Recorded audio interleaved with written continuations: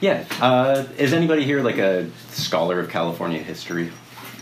Brian would be. Oh, damn it. He's a general scholar of history. Okay, don't judge me. This is. He'll correct you, but he Okay. won't judge you. Perfect. It's very informal. Any dates you want to modify or anything, feel free. I'm a history enthusiast, not a professional. There was a movie out some time back. It was like a period piece that takes place in World War II, but a lot of it's back in California on a vineyard, and it's Mexican owned. And I was going, well, because like my World War experience II. My experience, like it was a lot of the movie, and I said, why aren't they Italian?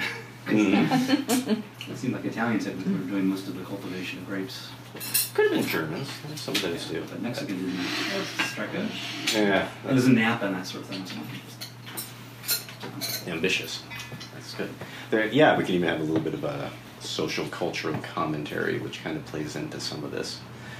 But this comes from... So I've been making wine for 12 years now. 12 years. In the early 2010s, I was receiving a lot of pushback from trying to sell Italian grape-produced wine in California in several places, especially Sacramento, LA, non-Bay Area locales. And it kind of got me to thinking why it was being such an issue in certain locations and not other locations. So that initially led me to sort of wonder, like, what is the specific history of planting these things, producing them in California? Why have things shaped the way that they have, with Chardonnay, Merlot, Cabernet being sort of unmoored from their French origins, and Italian stuff still being held very tightly to that ideal that if it's not from, the motherland, then it somehow doesn't qualify as legitimate. So there's a little bit of that undertone that's less of an issue these days. The palette is wide open. People want new things, and it seems like the tide was really turned on that over the last... Yeah, Calatal was a bad word 25 years ago. We'll talk a little bit about that towards the end. And now it's something you can say in polite company without... That was at the same time as Rhone Rangers. Rhone was just getting going, and Calatal and Rhone. Yeah, and the Rhone Rangers did much better. So, hats off to them.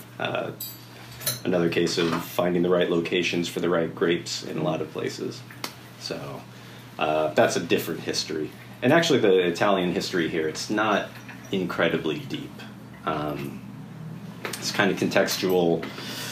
Test plantings here and there, maybe a couple of bottlings. There was a little Nebbiolo in 1886, from Krug Winery. There are little bright points here and there, but it's not a super deep thing. You got to remember that for most of the wine history, everything was red or white. Or it was called Burgundy and had God knows what put into it. Already Burgundy. Yeah, it didn't look anything like Burgundy. So... I remember Thunderbird. Yeah. Which again, is it still around? Oh, that. I don't know if I imagine Thunderbird is still around. My girlfriend did a little design work for the wine group, rebranding Mad Dog, which is still around. And then she was like, "I'm not doing this anymore." This is absurd, and it's not a fun design project. But the rebranding of Gallo. Yeah. Was the same. That's part of that 50s, 60s, 70s thrust of where wine consumption was going and how to bring things to market. And you could put anything in it. It didn't necessarily matter. So it's, there are places, there's the production side of the business, and then there's the boutique-y, small, quality-obsessed sort of side. Those things don't always meet in the middle. But... just to give a quick overview, if you're not familiar with our winery, we are up in Lake County, about 2 hours to the north here. It's next to Mendocino, just north of Napa, a warmer area.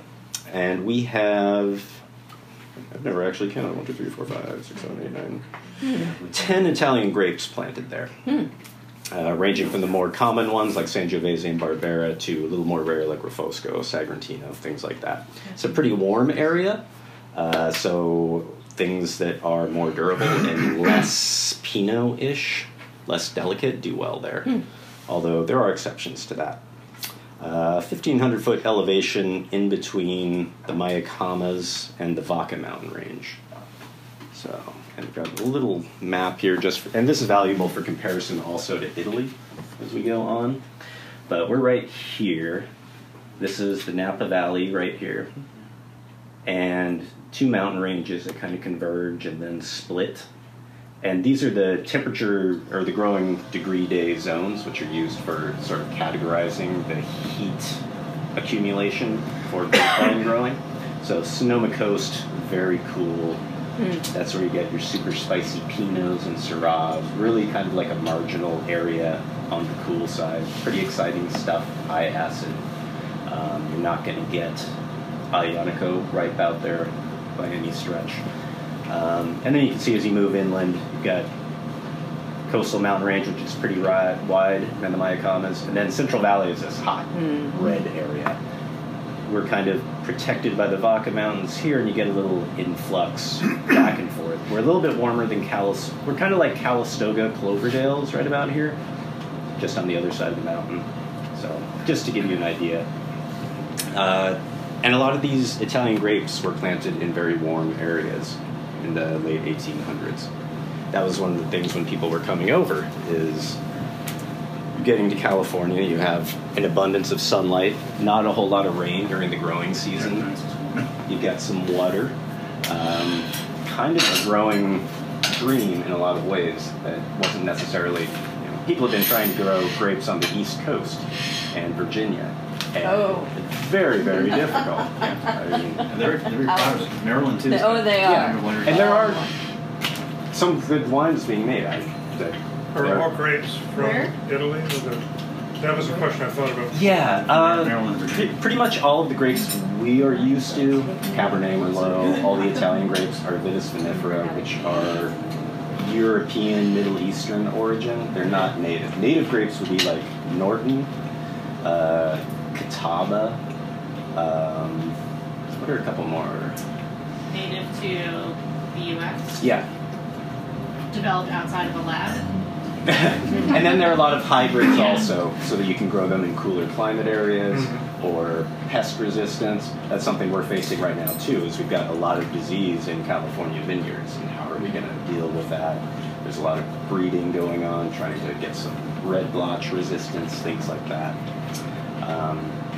But yeah, what we're used to calling fine wine is for the most part of European origin. Where else would they come from? I don't know the history going back 1,000 years. Would it be mostly? There are a couple native grape species. Here in the Yeah, States? mostly they're made into jams and jellies and things like that. They're not necessarily considered destined for aging or fine wine status. That's not... The play field is wide open now on that, though, and people are doing things with hybrids that are amazing. There's great Nebbiolo coming out of Virginia, Cap Franc, Long Island.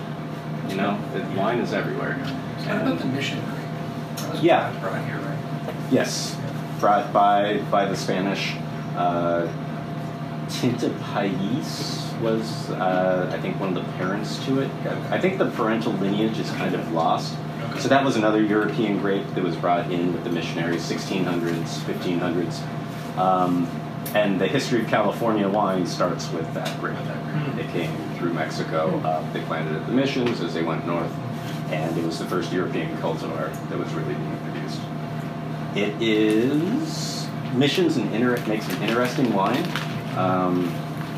There's some in Lodi that's very much in demand right now. It's pretty cool to be making a mission. And there are only a few vineyards of it left kind of floating around. So it's a limited supply thing. I don't know if anybody's actually planting it, but I wouldn't be surprised if they were. I've only had South American. Yeah, you can find some in Chile and... Yeah, the Pino. Mhm. Yeah. Yeah, it's kind of lighter body with really interesting aromatics. I think you can see how it might be fortified into a sweeter wine. Works well with it, which is what a lot of these things were. But it's it's not the Cabernet, it's not what we would traditionally think of as one of those grapes. But that's where the story does start, though. And this is just a quick map to just mention a couple of the areas that we'll hit on. And it really was sort of north to south. Nobody was pushing too far north, especially since you had all this open land. You gotta remember there were only, 50,000 people in California in 1853, something like that. It was What's the number? maybe 50,000. 1847. Once gold was discovered in 49, then the doors sort of opened up, and a lot of entrepreneurs started flooding in, and that's where things get really interesting really fast. There were a couple of things. In the 1830s was when Zinfandel actually made it to the United States. Yeah, it was very cool at the time to grow a few grapevines in your yard. Not necessarily production or making wine, but it was a viticultural point of interest, a botanical point of interest. And Zinfandel, which went by several names at that time, Zinfardel, Zinfindel, I think it was called Black Hungarian a lot in some of the records also. At that time, Croatia was part of the Austro-Hungarian Empire. So that's why tracing some of these things back is a little bit difficult. You're talking about handwritten records with changing spellings and the Wild West and shipping receipts. So there was knowledge of European wine, but this really was just sort of like starting out feeling everything. There was a lot of wine going on in Los Angeles. In about 1910, 1915, that was the largest wine producing area in the world. It would have been. In the world? With the weather? Guasti's 20,000 acre vineyard is the largest single entity. Really fascinating. Again, most of it was red or white, or hock, or burgundy, or something. Maybe it was Sauterne style, which sometimes Sauvignon Blanc would be Sauterne style, sometimes grapes unrelated to the Sauterne area in Bordeaux. But a lot of different climates. Menlo Park had a lot of Nebbiolo and Barbera going on in 1880. Pretty fascinating. So up and down California, covering all the area. And reaching back pretty far, one of the interesting things to me when I started looking at just sort of the general, reading up on the history, Italians were always associated with winemaking. But Bordeaux was already famous. Burgundy was already famous. There were a lot of wine-producing areas that had global markets. But over and over again, you see states wanting to lure specifically Italians to their area to start an industry. They weren't offering the same things to French people. They were saying, you need to plant 10 French grapevines or you don't get a tax write-off. So it's interesting that the Italians were always associated with that, even if they didn't have the largest market. And Bordeaux was still, back in the 1600s, a thing. It was mostly Carmenère. Cabernet Sauvignon didn't exist then, but it was still, a globally known entity. So Virginia was the beginning of tobacco culture. Jefferson. Yeah, Jefferson was a big proponent. Oh, he went broke buying wines. Well, He was broke anyway. he had fine taste. That could be a double-edged sword sometimes. Yeah, some of his tasting notes are really fascinating too. It's really kind of crazy to say I recognize that. But didn't he bring grapes back? He did. He did, but nothing seemed to work out. He had a very famous Italian nurseryman working with him. They brought over Nebbiolo, all sorts of different things. But I think disease, pest pressure, and just viticultural practices, they were never really able to get wine that was noteworthy or recorded out of those things. Plus, there's a lot of other stuff going on at the time too, so hard to focus sometimes. So just go buy the wine.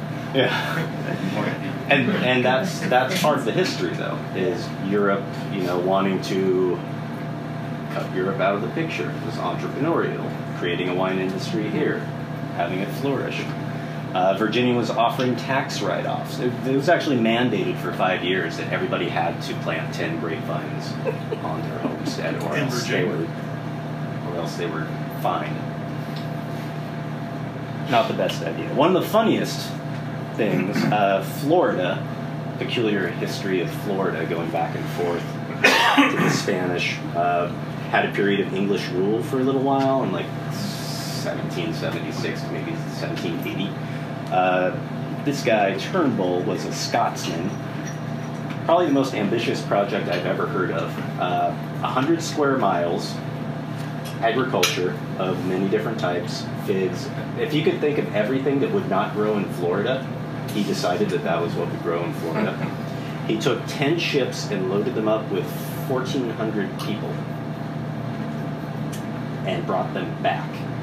This monstrous agricultural product, or parcel, planted.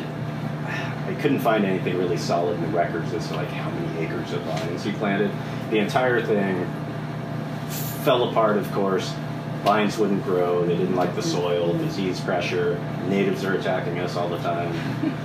Nobody can talk to each other because half of them are from Greece, half of them are from Spain, a third are from Italy. Just an absolute disaster. And then everybody like split and he died broke. But yeah, it's ambitious. A lot of entrepreneurial spirit going on. And unfortunately, I do apologize that it's a bit of a sausage party. But I do know that a lot of these successful companies, it was the wives who were doing the books, making sure things worked out for all these guys that were off on their adventures constantly. So there's a lot of history there to be told still. Edward Antill was planting Sangiovese in New Jersey, 1760. And I'm sorry? Nothing. He published an 80-page book on viticulture, which I think was the first in the United States. Not so much from a wine production standpoint, but he was really into agriculture. A bit of a gentleman farmer. South Carolina had this big idea to lure Italians as well. And there were 2 different vineyard companies set up in South Carolina in the late 1800s, both of which, or early 1800s, both of which fell apart very quickly. So just a lot of difficulties with location and finding people and political instability. I think there's a lot of stuff going on here. So. And then in California we had the Mission grape, of course. And until the gold rush, there wasn't necessarily that much happening.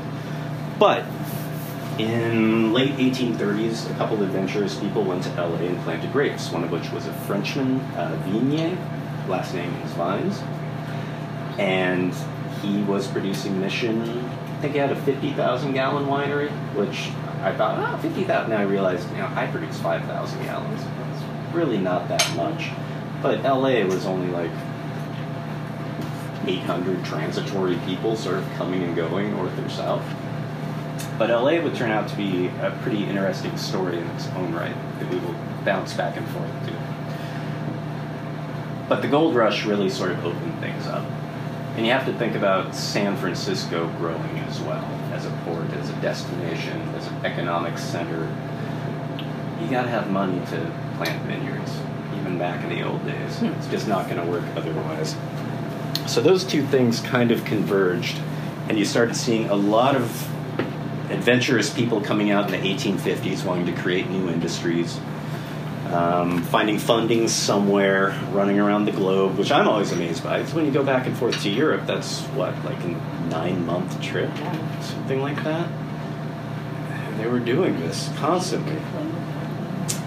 Some areas very quickly were recognized as being great for grapes. Some of the areas up in the El Dorado foothills, Sonoma County already, 1860 was the place to be. Napa had several wineries. Milia Vaca was the first one. I think that was 1843. So people were filtering through adventurers, and you still have Mexico, you have Russians up north. I mean, California is in a very weird state of flux at that point. A lot of native population, but people were still out and about planting little bits here and there and thinking about what else they could do for business. 1870 was when things really started to go along. Napa Valley wineries, George Yount, Yountville, a lot of the places you've been to, things start moving at that point. And then at about, in the 1870s was when sort of California government was forming, realizing viticulture could be a legitimate source of income, important revenue for the state, and it's funding lots of development. So the UC, well, what's now UC Davis, I think it was just the UC system there, started planting.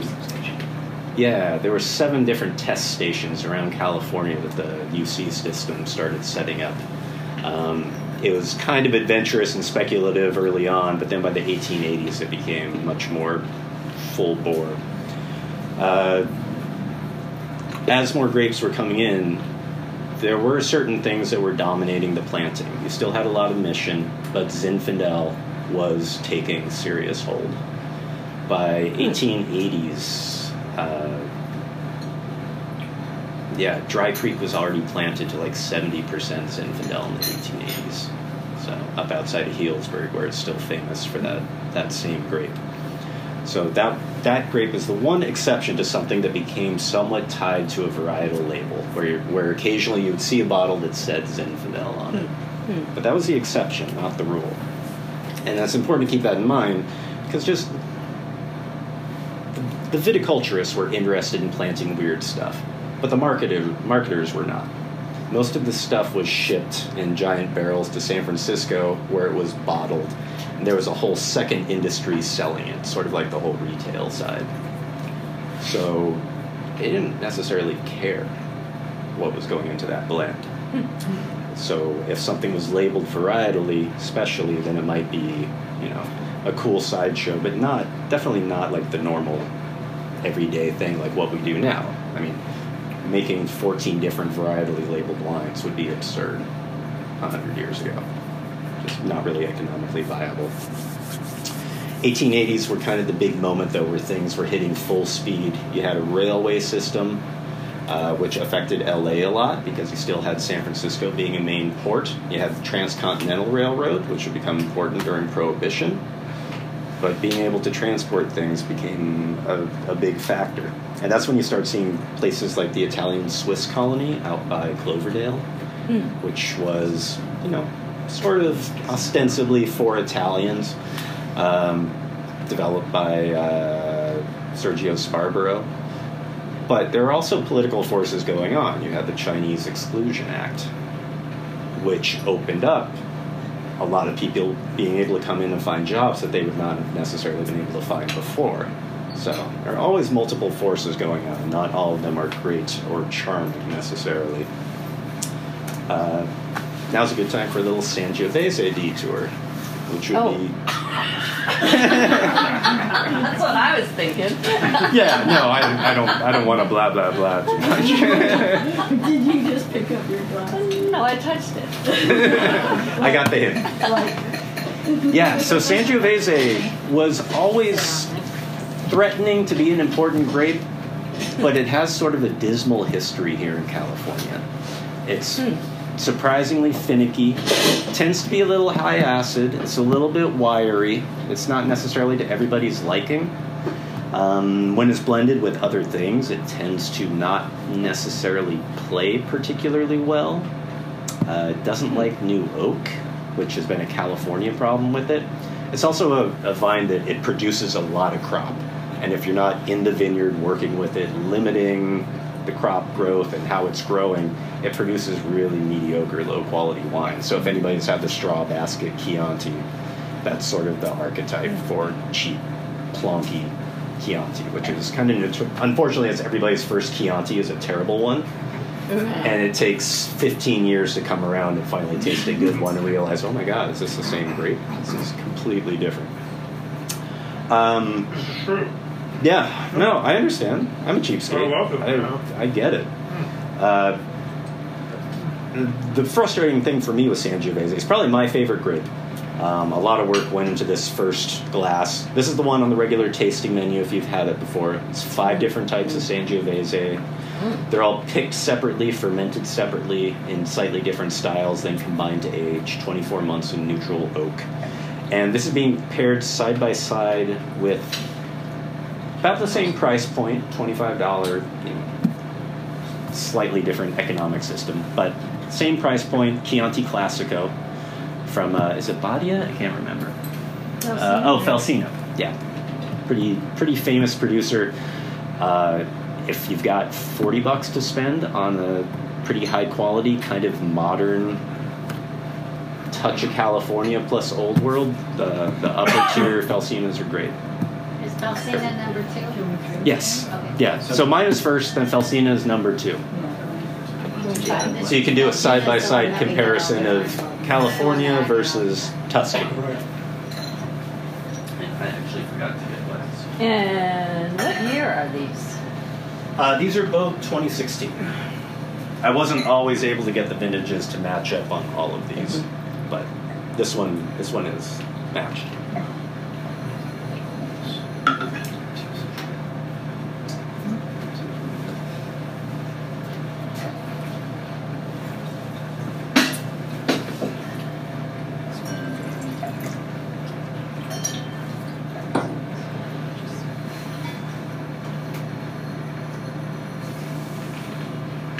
Do you remember if the 2016 Chianti vintage was good or not?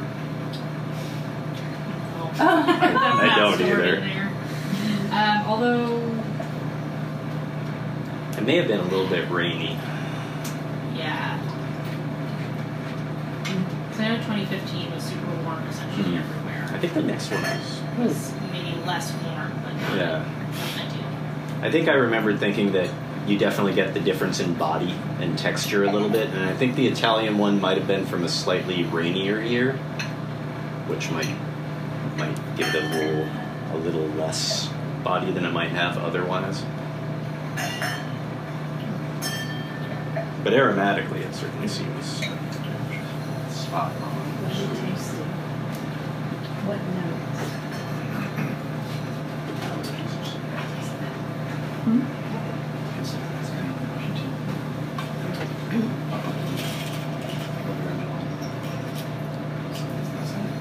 And if you're familiar with Brunello, Brunello is the top of the Sangiovese ladder.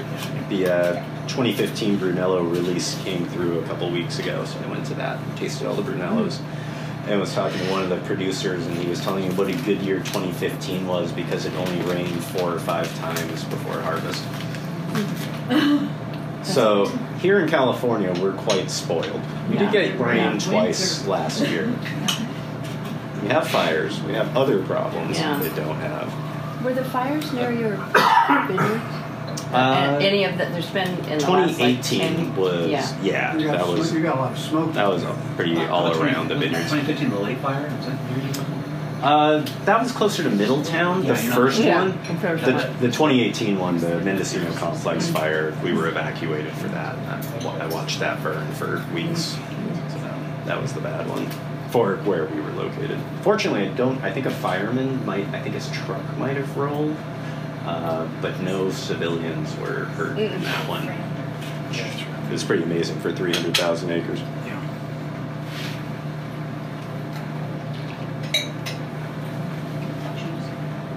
So what cheese would you eat with Sangiovese? Meredith is the cheese expert. Actually, between all these, I That's don't like know. Casatica, right? De Buffalo. Mhm. Probably that one. That's what I picked. The It's got a Manchego little might bit work more- too. but Yeah. Where's the manchego? That was the middle one. I ate it. Was it good? I didn't get any. We'll find you some. Are you into pairing food with wine? I'm into it, Are you? yeah. I wouldn't say I'm a total cheese expert, but the creaminess from the Casatica, which is the kind of like square one at the edge with the white edging, like pretty soft tannins on Sangiovese would pair pretty well and kind of cleanse the palate for something that's a little bit more dense. What is this? Casatica de Buffalo, right? Yeah. So it's from Piedmont, Italy? Or No, South. Julia Tile did me a real favor about 25, 30 years or whatever it was. She came out and she said, "Oh, you can drink any wine with any food. If you like it, drink it." Or without food. Or, you know, Cook with wine. Open a little earlier. there's the after dinner wine, the before dinner So, wine. Chianti Classico is primarily, or Yes. solely Sangiovese. It's so not if- always, is it? If it says Chianti, it's going to be at least 80% Sangiovese. Okay. There is some blending allowed historically, but wineries have really been getting away from that. And I think there have been a couple recent changes to that rule. It used to be you could make Chianti with 10% white grapes, Trebbiano, Malvasia, Wow. things like that. Wow. Yeah, and part of the They start. Chianti developed kind of a bad reputation Yeah. for a while. Yeah. Sangiovese produces way too much. It's not always planted in the right areas. You can put white grapes into it, which sometimes can do really interesting things, but not Trebbiano. That's like the wrong thing to put into it. Some of the other red grapes you can, in some areas, blend with Sangiovese historically, like Ciliegiolo is actually really good on its own. People are starting to do that. And then Colorino. Those can sort of play well, but they're being used to give Sangiovese more body because it's kind of thin and weedy and a little bit hollow-ish. One of the marketing points they put up in Montepulciano with the Vino Nobile was that we can do some blending here. Where in Brunello, they're out there 100% Sangiovese, so they're, you know, if it's a bad year of Sangiovese, they can't do much about it, whereas we can because we can do something that's going to. I'm sure they love that in Brunello. And there was Brunello Gate a couple of years ago when there was some blend that was uncovered. That happens in Barolo also, by the way. There's a specific coloring molecule that Nebbiolo doesn't have, and if you test for it and something's in there, then that means that it's been adulterated. Are there people who work for the Italian they work to like test olive oils to make sure that they're not counterfeit and test wines? In theory, professional tasters, right? Yeah, a lot of these, you know, DOG, DOCG things, and sometimes there will be independent.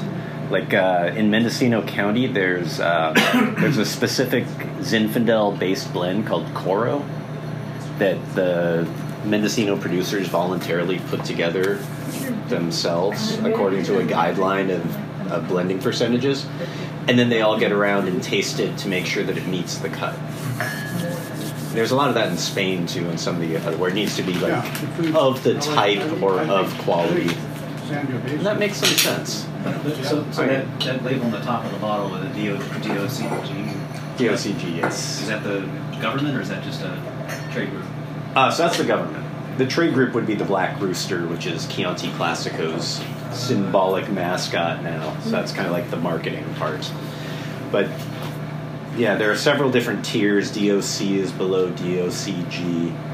Usually there are going to be limits on how much you can produce, how long it's aged in oak, how quickly you can release the bottle. And the higher you go up the ladder, the more stringent the restraints are. Did they start that, relatively new compared to, say, the French classification? Relatively, yeah. It seemed like 1970s, Yeah. 1980.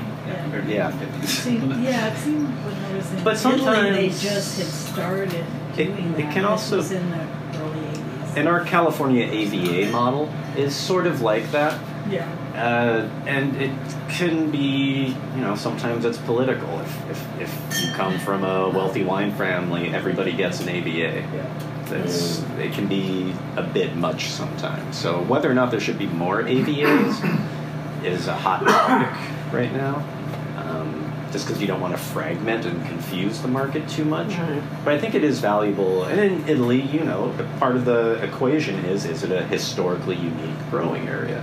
Even in the U.S., when you write an AVA application to the TTB, for the most part, unless it's something totally unique that's very clear and concise on its own, but usually there's a section where you have to put the history of why there's a precedent for this, like what makes this area historically interesting, as well as whatever viticultural stuff.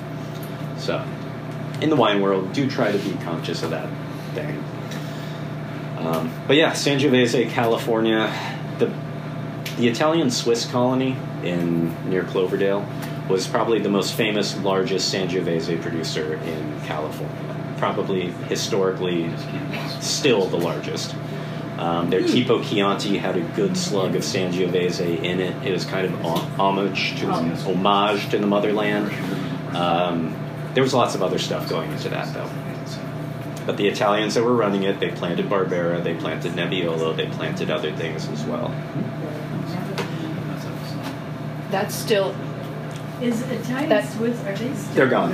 Yeah, I mean... Yeah. They were bought... It's now Infinity Cellars. And they used to do tours because I think they still have these monstrous 100,000-gallon redwood tanks. And I really wanted to go there, but they're not. Which is amazing to me because it's like, historically, can't you make them give me a tour? It's heritage type stuff. There's a sign on the highway, Italian Swiss colony. No. It's got to be a tour. So have they replanted many of those vineyards then, or is it still? Some of them have been. One point of note: have you heard of Segasio? Oh, yeah. Pretty famous for their Zinfandels. Yeah. So Eduardo Segasio worked. So Grandpa Segasio, or Father Segasio, grandfather. Papa. Yeah, Pete, and the other ones, fathers. They hate each other now. So when I talked to Pete, he didn't even mention his brother's name. Was the winemaker for the Italian Swiss colony, I think, in the like maybe 1895 to 1910. So a lot of that property, which is now Segasio property, was nestled next to or overlapping with Italian Swiss colony. The Sangiovese bottling, well, there are two. There's the regular Sangiovese, which was recently planted, but there's a bottling called Venom that they make, which I think has a little bit of Cabernet mixed in it. But that's 5 different clones that Ted says were the original Italian Swiss colony clones that were moved, replanted, because you can take budwood and then stick it onto a growing rootstock, and then you have the same vine. That's how grapevines are propagated, is with grafting. So you can go to your neighbor's place, take a cutting, and grow the same DNA material on your property. At 3 o'clock in the morning? I've done it. Yeah, that's the best time. What's that snipping I hear? And he claims that is, in fact, lost clones from the Italian Swiss colony. So, and I don't know that anybody's ever DNA'd them, because he also claims that they don't exist anymore in Italy, which I don't know why he would know that. Sangiovese is a huge family with over 100 different biotypes that have been recognized. We have, I think, 17 or 18 that are available here in the U.S. There are a lot more. So it's like Pinot. It mutates a lot. And that's part of the issue with getting it in the right place. That's why I planted 5 different types, because I just wasn't sure. So, not eggs all in one basket. Have you found one that does better than the others? It's too young to know yet, but the first Brunello producer was called Biondi Santi. They were like the first people to really say, like, this Sangiovese is not like other Sangioveses. They all sound the same. I know, yeah. I could probably say anything as long as it ended in a vowel. The Chianti or something. No, we had some Viali. No, it's not Bialy. Oh. No, the Italian that we got from last bottle. Okay, go ahead. Anyway, that one is, there's something about that particular type that's just really compelling.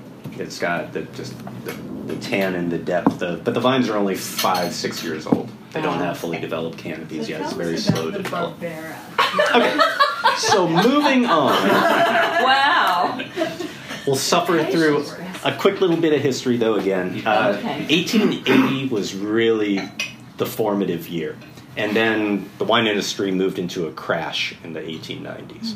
So 1880 was when there was a lot of money coming in, a lot of plantings going on. 3 of the people heavily involved in that, I mentioned John Doyle, who was down in Menlo Park. He had 2 wineries down there, and he was sort of a globe-trotting lawyer with a very fine taste, and but also an agriculturalist. He was one of the people who made huge contributions to the California wine industry and then was promptly forgotten. He was one of the original people really highlighting the need for sanitation, the need for, tanks being fully topped, temperature control, things like that. He would go over to Europe, saw what they were doing, learned from people, and came back to the U.S. He and Eugene Hilgard, the guy at the top, Eugene Hilgard was part of the UC Davis, or UC system at the time. I believe he was a pretty amazing guy. He was actually a soil scientist and geologist. He was over on the East Coast and then sort of came out to California and just immersed himself in the wine industry and was hired by the college.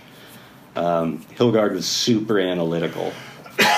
So one of the neatest historical documents you can go through is the Hilgard reports, which are data from 7 different growing stations all around California, and then test batches of 6 gallons of wine made from every single lot, with extensive tasting notes, and not only just extensive tasting notes, but different degrees of alcohol, what this tasted like, 13%, 14%, 15%, slightly too ripe, slightly underripe, green tannin with spice note, quite pleasant, destined for long aging. Like, it's an amazing repository of eerily accurate stuff when you go through it. His Refosco notes are super, they're what our Refosco is based on. That's what trying to kind of recapture that sort of sense of it. And then in the middle you had a guy named Charles Wetmore, who ended up with a couple of, and again, these people were so amazing to me. He was like a trial lawyer, and then an actor, and then he was in Panama, and then he was selling real estate in North Carolina. And he kept the same name? At least in California, he was known as Charles Wetmore. And he was highly educated, but kind of felt himself to be the rough and tumble brawler kind of guy, a huge personality. And he became sort of the force for the growers, like the get it done, get it planted, get it sold kind of aspect, where you had, a college-trained, sort of finicky, detail-oriented person, and then Doyle being a little more of the gourmand. And these 3 forces really sort of shaped California viticulture for 10 years. They were pushing and pulling, they were fighting all the time. There was even a separate organization that separated itself from Wetmore so that they could get back together and fight all through the 1890s, which actually Italian States College was behind. So fine European production versus cowboy boots, dust, 4x4, that kind of thing. And Wetmore kind of won in a lot of ways. It's not that what he was saying was necessarily accurate, but at the end, the California wine industry shifted into production and kind of forgot some of the quality things. And probably can't read this, but this is, when I was doing a little bit of research, this is a line of tasting notes from 1896 from the Royal School of Viticulture and Enology, Swiss colony wines produced that were sent for review across the ocean. Where was it being tasted? Over in England, I believe. In England? Yeah. Right, something. Still important, shipping center, things like that. Chablis. There wasn't really any Chardonnay in California at that time. So, I don't know what was in the Chablis. Pinot Gris. Pinot Gris does have a history, oddly enough. Pinot Gris has always been something that's sort of been present. Northern Italy, German, Hungarian triangle. But I don't know much about the history in California of Pinot Gris. But it's a chameleon. It can take hot weather for production. It can do cool weather and do fine, delicate type stuff. So, I'm sorry. Does Chardonnay have a long history? I don't know. There's a little bit here and there, Yeah. but Chardonnay was probably less than 200 acres until 1970. Like, almost didn't even register. Okay. Hans Cornell made champagne out of German grapes. Yeah. Yeah, there was a lot of one. Yeah, a lot of white grapes we don't think about anymore or even hear about. Post-Prohibition, it was pretty much all Palomino and what's the really bland one? I'll remember because I grew up on a vineyard of it. I just blanked on the name. 20 tons to the acre, just very, very plonkish. But it's interesting to see then Hock, intense perfume. What goes into a Hock is always a bit questionable, but you always imagine perhaps some Gewürztraminer, a little more Alsatian German-ish, think of the bottle shape. Chateau Yquem might be Sauvignon Blanc. There was Sauvignon Blanc filtering in and out, but nobody was thinking very highly of it. Sauvignon Blanc is, again, very tricky with viticulture to get it right and location. Chateau Yquem, is that? So sweet wine. That's a great, I mean, that's a Sauterne, isn't it? Yeah, I mean, exactly. The varietal thing doesn't happen. But then at the bottom here, 1891 Barolo. Wow. And then Nebbiolo in parentheses. Not the best review. What did I say? Characteristic perfume, tannin too low, inferior. Yeah. So, it's Nebbiolo. That's about the best we can do with it. So that's not too surprising. Barbera. And Barbera was always expected to produce quality in California. Tasty. And Hilgard had all these different test blocks. Doyle was planting Barbera in Menlo Park. There was some Italian-Swiss colony was growing it. It just was never quite turning out right in California. I think that's because just the whole idea of sending people into the vineyard to cut off grapes to fall on the ground wasn't something that was going to happen. Barbera is extremely productive, just like Sangiovese. And that's the thing with a lot of these Italian grapes. They're finicky, man. Their Cabernet is not going to overcrop. Like, Zinfandel might, but these Italian grapes need a lot of constraint to really work well.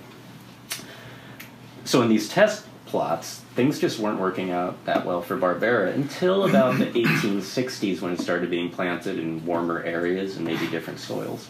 But it was always threatening to be a thing. It was always there sort of peripherally on the conscience. And then Zinfandel down at the bottom. Brilliant ruby, special, intense perfume, extra fine. And then also there's Mourvedre here also, Mataro. A good amount of that would be an interesting history in its own right, because Mourvedre. It says, but not extra fine. But not, but not. Oh, maybe. I like but not extra good fine. enough for bottling, but not extra Oh, but not fine. extra fine. Yeah. And the champagne is too tannic, so I'm kind of fascinated by that one. But What's in the champagne? what is that's the Mataro? question. It's just a varietal? it's another name for Mourvedre. It's more of it. Yeah, that's The Rhone blending grape. Yeah. You got to remember phylloxera, pre-World War, the Rhone region was mostly Mourvedre. Oh, really? Not Grenache was replanted after phylloxera because it produced twice as much. So, lots of basic considerations sometimes. But 1880s, these three really shaped the trajectory. But then the market sort of started to crash a little bit. Can I ask, Yeah. was there any push from, say, different regions in Italy or... Italy had its were own they problems at pushing this point. Oh, okay. So Italy, that's why you start seeing a lot of Italian immigrants. The unification of Italy was a very painful process that didn't benefit everybody, especially in the South. I mean, that's where my family came from in 1903. The South in particular was hit hard, and it's interesting to note, and this gets into some more contentious characteristics, but a lot of these successful people that came over and did things were Northern Italians. My Sicilian family hates that. Those rich, arrogant Northern, those Piemontese, I hate them. It's always been like that a little bit. My Sicilian family was a little bit on the lazy side, so sour grapes. Yeah. So industry is booming though, and then problems start to happen. You have an economic crash that occurs. You have phylloxera, which changes the face of You're talking wine. economic crash in Italy. No, here. Here, What yeah. years are you talking about? 1893. What years? 1893. Yeah, 90s, okay, yeah. yeah. Yeah, it's the end of Orville Cleveland's presidency. What was the? The cost? How did it get there? We didn't have a central bank. And so it's always a banking run. That's the other theme of this, is that everything that changes is the same. So Fed Reserve supposedly solve up. Oh yeah, but wine still runs in these 10-year cycles. We're going through it right now. It's not something new. The conflict between growers and winemakers is not something new. A lot of these things repeat. They're just part of the industry. But phylloxera is a big thing. So it's a little louse that feeds on the roots of grapevines and eventually kills the grapevines. And it moves slowly. So it's, from your view on the ground, you might have a row of vines that just start to die. And then maybe next year, 10 other vines next to it starts to die. Like, it doesn't look like something dramatic is happening. But there's not much defense from it. They had to go through a lot of research to realize that, in fact, Native American rootstocks are resistant to phylloxera. And we accidentally sent phylloxera to Europe. It went through Spain. It went through Italy. It cannot... the little insect, it does not like sandy soil. So there are particular areas that are either so rocky or so sandy that it can't live, and you can find grapevines that are grown on their own roots. A lot of Washington is actually like that. Whether or not that makes a difference is a huge source of discussion. The basic idea is that not really. There's definitely a little more romance to having own-rooted vines somewhere, and it looks good on a bottle. But whether or not it affects the nature of the wine, that's something else. But it took a while to figure that out and figure out which ones were actually resistant. And then there's this whole thing that happened later in the 1970s, especially in Napa Valley, with the AXR rootstock, which they thought was resistant, and all of a sudden phylloxera reemerged in Napa Valley. And those vines had to all be pulled out and replanted. So they've not found any way to ward it off? They tried fumigating soils and all sorts of amendments and, bug killer, just everything you can think of that might actually kill it off, but it seems to be quite hardy. Yeah, there are only a couple ways to get around it. The other thing that happens, and this is still a big threat in Southern California, is something called Pierce's disease. And Pierce's disease the insects that carry it only survive in areas that don't freeze over the winter. It likes moderate climates. So Paso, Santa Barbara, Anaheim, those areas, specifically Anaheim, in about 1890 was completely wiped out by Pierce's disease. What's it? Say it again. It was discovered by Dr. Called what? Pierce's. Pierce's. Like piercing. I see that. Yeah, the doctor's name was Pierce, but it's like a bacterium on the proboscis of some insects. And then it gets into the vine, and really, that happens pretty fast. It's decimating. So every year, actually, any grape grower in California, we pay a thing every year, December 31st, for Pierce's disease research and keeping that going. So that's another source of grumbling out there. So I don't mind paying it, because we're not going to get in Lake County because we freeze over the winter. We're too far out of it. So what happens in the regions where it doesn't freeze now in today's climate? What's going on? Oh, like Paso?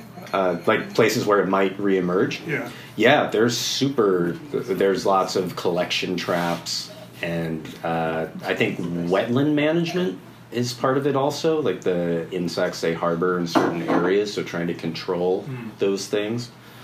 Yeah, it's a big thing and a big concern. You also had Prohibition. Prohibition did not happen all at once. It was slowly creeping by the 1900s already. I don't think anybody really, especially out here in California, weren't really thinking that was going to happen until it was too late. But 15-year-olds could drink. So, yeah, maybe something could have been altered in a different way to clean up some of the issues that led to Prohibition. Now, I mentioned earlier more marijuana. Yeah, it's coming. I think it's here. I think I smell it, actually. Yeah.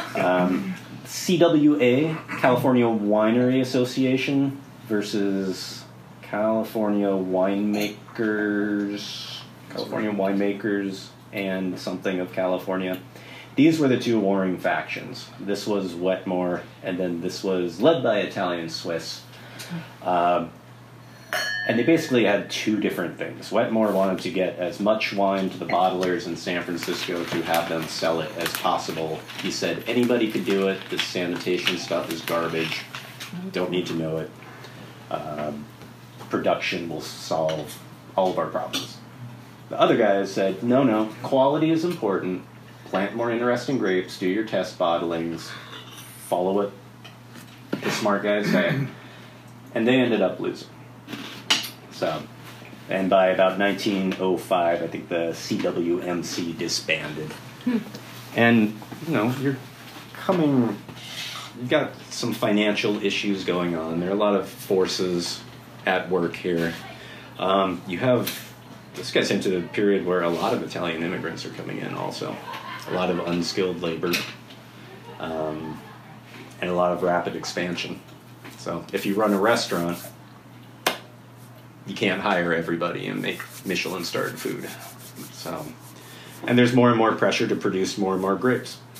And a lot of the Central Valley is starting to be planted now. And in fact, Italian Swiss, they had all this really nice property up in Cloverdale. They actually, by, I think, 1910, owned 10 times more land in Central Valley fruit than they did in the original area as they sold off bits and pieces. So things were shifting to lower quality, higher yield. So don't do that. It's dangerous. You still have these little pockets like Dry Creek, some of the original people up in Amador County, which is a really cool place if you've never visited it. It's actually kind of similar to Lake County. And yeah, industry fragmentation, oncoming problems. The state is growing at a rapid rate also. So issues arising. So good segue to Barbera. Barbera, kind of unique because of its high acidity and low tannin. I can't think of another red grape that has the same profile necessarily. And I think I was actually surprised by how similar these two are.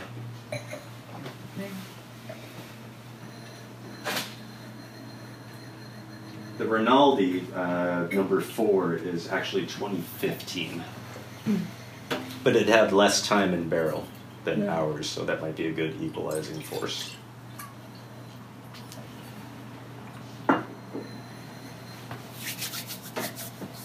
And I think the oldest Barbera in California that we know of is Dick Cooper up in Amador County.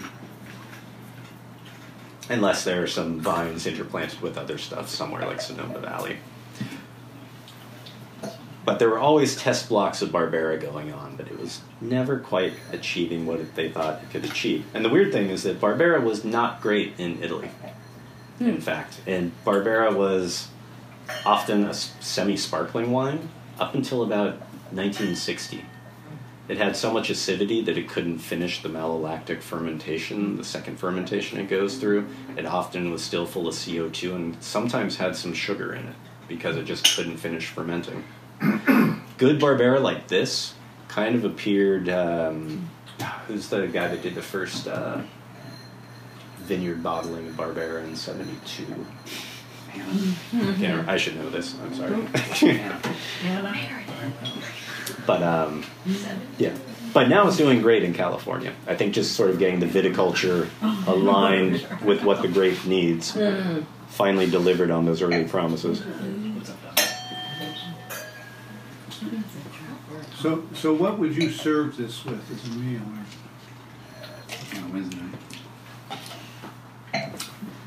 Barbera is versatile. I really like that. You can either work it with the acidity, so you can have it go with something that has a little bit of, people often say tomato dishes. But you can also, like I might be doing a Roman dish in a couple of weeks here, braised with figs and some apricots. Barbera can kind of absorb some of that sweetness because of the generosity of the fruit and then the acidity in the wine, where something like a Cabernet would probably not work out as well. And Barbera is super drinkable on its own, too.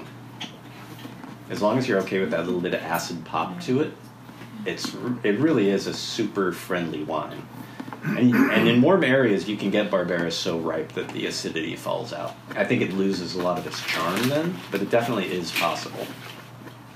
I remember our 2009 Barbera when that happened. It's kind of a bummer. And Barbera has kind of a weird history. So Gallo, in late 70s, early 80s, planted or had growers plant about 15,000 acres of Barbera in the Central Valley for blending wine, to keep acidity up, add color, add a little bit of body. But it was such a pain to deal with.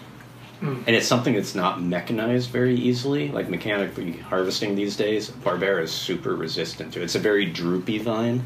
Like some grow pretty upright and straight. Grenache, Negro Amaro, Mourvèdre. Zinfandel's kind of in between. Barbera just sprawls and splays out everywhere. It'll grow along the ground if it can. So you need these trellising systems to kind of like hold it all together. And that's one of the challenges in California, because it grows so much more here than it does in Italy, on those leaner, older soils, on that limestone in a lot of the areas. So you see this bump in production. Yeah, and then they start to rip all that out. So, yeah, Barbera's, I'm glad that it's finally taking off. And we get a lot of people in here that say they love Barbera, which 10 years ago might have been one or two, but it seems to actually be a thing now. And that's pretty exciting.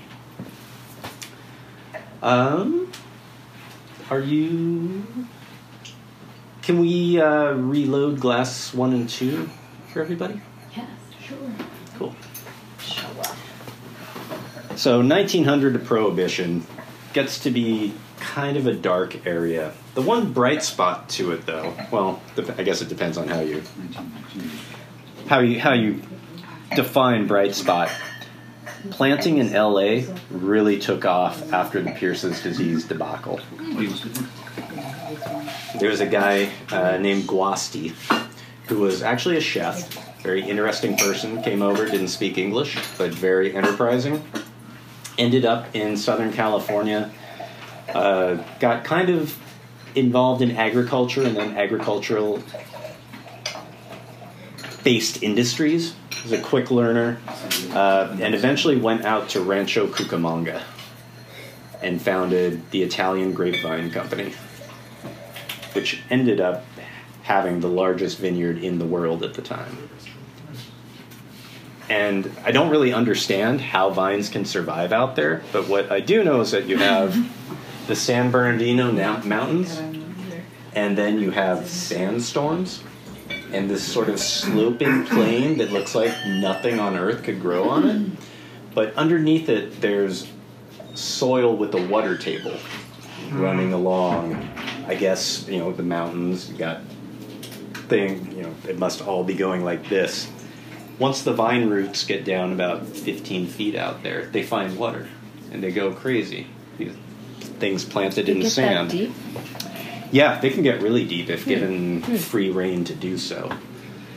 That's one of the discussions we have about drip irrigation, and are you stunting your root growth, and feeding your grapevines candy instead of making them grow strong. So it's a topic. But out there, he kind of found this miraculous place. They had problems like blinding sandstorms in the middle of summer.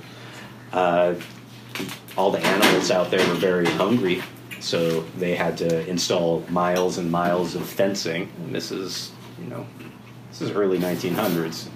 It's not the easiest thing to work on these massive projects. Eventually, they built an entire railroad on the property, so they would actually pick the grapes, dump them into gondolas, take them by rail up to the winery, and had an amazing production facility right there. They weren't bottling there. They would then send it to San Francisco just like everyone else, which kind of gave control to somebody else in the chain. But while things were getting a little bit dicey in Northern California, for this period, Southern California was really, really growing. And I think I read that he had planted over 450 grape varietals as well. So you have a huge vineyard, and you always have a little test block. You want to know what grows well. It's kind of fun to play with rootstocks and different clones. He was producing varietally labeled Barbera from time to time, Sangiovese. I don't think he did Nebbiolo. And then one grape that actually we're not talking about in this, but is Italian, is Grignolino, which is a very pale, it's like if you took Pinot and Muscat and put the two together. It's super refreshing. You chill it, you drink it in the summer, and it's great. It smells like roses and strawberry jam. Super tasty. Heights makes one out of some original plantings still today. What's it called? Grignolino, which is Grignolo. Yeah, it's a lot of... So is it like a rosato? Is it like a... It's just a very pale colored red grape. So it'll still have skin contact and a little bit of tannin. But it may actually be genetically linked to Muscat, because it has a lot of those terpenic, floral, like fruit bowl kind of things. It sounds fabulous. Yeah, it's really pretty and fun. You should show it. Yeah, well, especially in LA. It's hot there. You want to chill that stuff. You don't want to drink desert petite Syrah. Well, sometimes you do, but every place and every time. But again, Guasti ended up losing control of the vineyard, and then quality dropped, and it went into production mode, and then it became red or white, and everything just sort of started going to that middle point. And then Prohibition was sort of on the horizon, coming very quickly. So